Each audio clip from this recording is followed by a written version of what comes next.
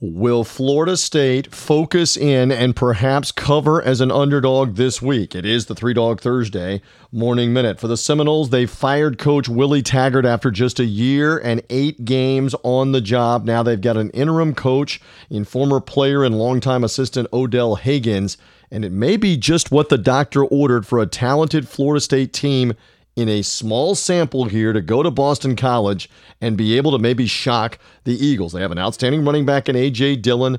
They've had a solid season at Boston College, but maybe Florida State is about to put it all together, at least for one game. They're still trying to make a bowl game after all. Got to win 2 more, including playing Alabama State next week before finishing at Florida.